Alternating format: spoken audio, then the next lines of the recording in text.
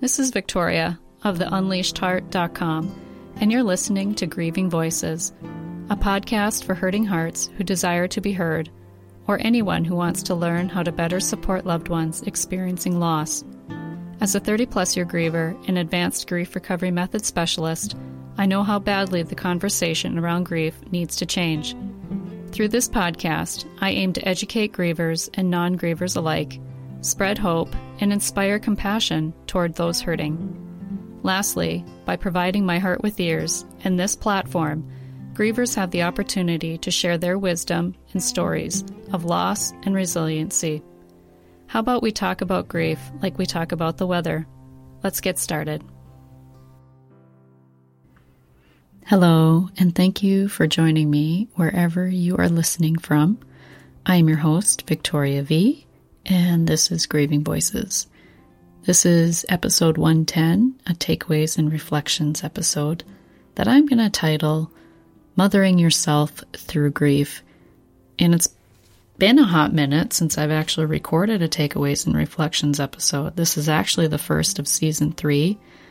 And if you've been wondering where these takeaways and reflections episodes have been, it's my schedule. It's a little bit crazy in my life right now with 3 teenagers and appointments and work and all sorts of things. And so I've been trying to find a way to make it a little easier on myself, because in order for me to record this, I have to have peace and quiet.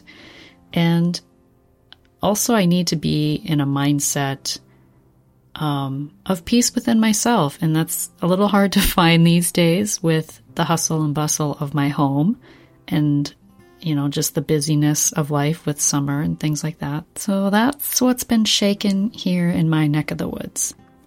In case you missed the last several episodes since my last takeaways and reflections, I'll just give a quick recap. Episode 106 with Elizabeth was titled My Shattered Heart, Experiencing Stillbirth and Being a Widow at 27. Episode 107 with Michelle Hernandez, and hers was titled The Soaring Spirit of a Widow and Fatherless Daughter. And episode 108 with Rachel Burns, The Space in Between. And episode 109, which was last week's, with Maha Badhi. And I don't recall what the title is of that. Oh, The Quest for Inner Peace and Freedom. That's what it was. And all of these stories had me reflecting on mothering.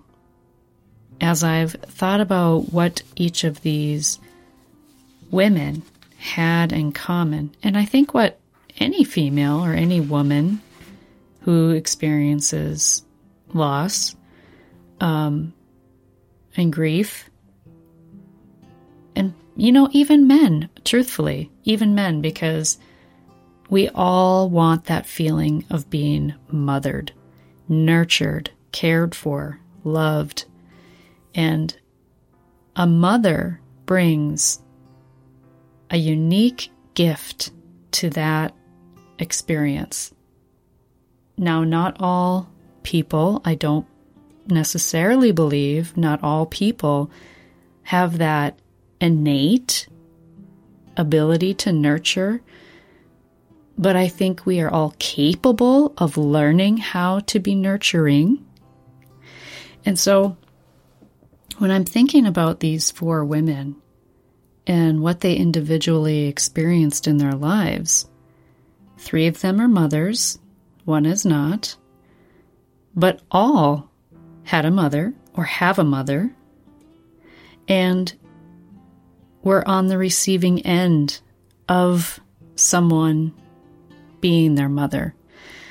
And I don't even believe too that you have to biologically be the parent or mother of a child or someone else.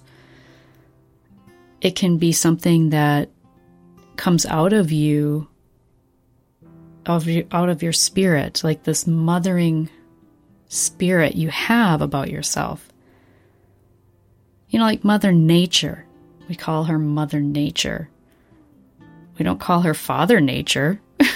We refer to nature as Mother Nature, the giver of all things beautiful, and, the sights and the smells and the sounds that nurture our spirit when we are out in her environment and taking her in, breathing her in. It's nurturing and mothering to our spirit to be out in Mother Nature, right? And so if we think about that and how we go through grief and how impactful the lack of mothering we may have received as children, nature as an adult can be very nurturing.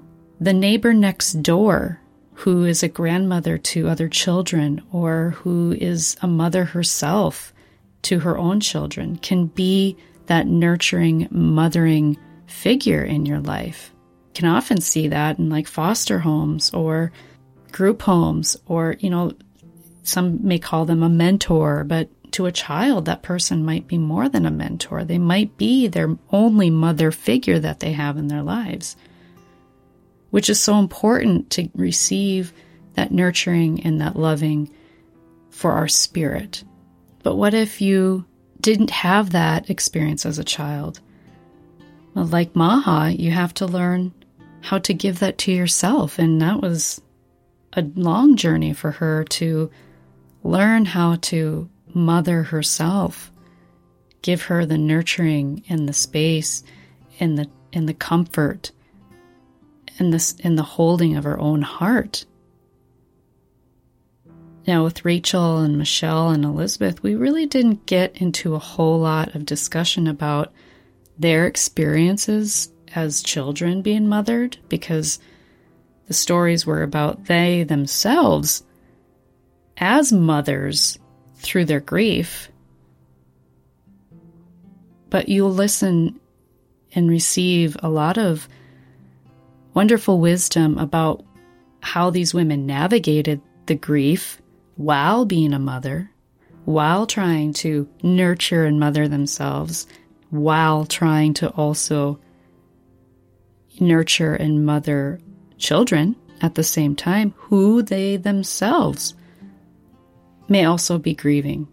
I just think it's so important that we really truly think about what it means to us to be mothered, what we need to feel nurtured, and what our soul and our spirit needs to feel held. And so often in grief, we look to other people, or we look to others, we look to substances, or we look for that everywhere else but within ourselves. It's about self-care, yes. And I know that's what comes to my mind as you think about self-care, but I just want to challenge you to think about it even more deeply than just self-care. Think about what was emulated for you by your mother about self-care. How were you nurtured? What did you learn about nurturing? Do you find that you are the nurturer as an adult, but you didn't receive that as a child, but yet you probably give from an empty cup? You're always giving, giving, giving, giving, giving. It's very difficult for you to receive. You don't know how to ask for help. It's often a familiar pattern is people-pleasing for those who have not received that as a child. You don't want to rock the boat. You don't want to make the other person upset. We'll just use your mother, for instance. You don't want to make her upset. And so you people please. You do everything you can to make her happy. Meanwhile, you're self-sacrificing. You're not allowing yourself to be nurtured. You're not asking for your needs to be met. And often that happens when the mother is grieving. or there's other issues going on that have nothing absolutely to do with you as a child or when you were a child. But these patterns repeat into adulthood, and what we learn from our mothers is so impactful as adults. And so I just want you to think about, as you're experiencing grief, or maybe you know someone who is grieving, what is a mothering, nurturing thing that you can do for that person or for yourself? Think of yourself, that inner child. What would you so love your mother to do for you if she was there, if she was able, if she would have been there for you as a child? What would you have wanted her to do? And similarly, if you know someone who is grieving, if you were their mother, what would you do? What is something you could do to make that person feel nurtured, loved, and cared for, as a mother would? Mothering ourselves. It is the best gift that we can give ourselves while we are grieving and otherwise. And so many of us have to learn what that even looks like. And often it's in adulthood, and that's a very challenging time, especially when you're trying to be a mother, because children bring up all of those insecurities and all of those unaddressed pain points from your childhood experience with your own mother. They often arise when you yourself become a mother. And so I just invite you to sit with whatever comes up and ask yourself what you can do for yourself, what you would like to change, what pattern you would like to break and not repeat and pass on to your children, or the child you are mentoring, or the child that you want to help in foster care. Whatever role of a mother you are playing in your life, it is the best gift you can give others too, is to look into yourself. I think that about does it for today, for this Takeaways and Reflections episode. I hope it was inspiring. I hope it was helpful. And until next time, remember, when you unleash your heart, you unleash your life. Much love.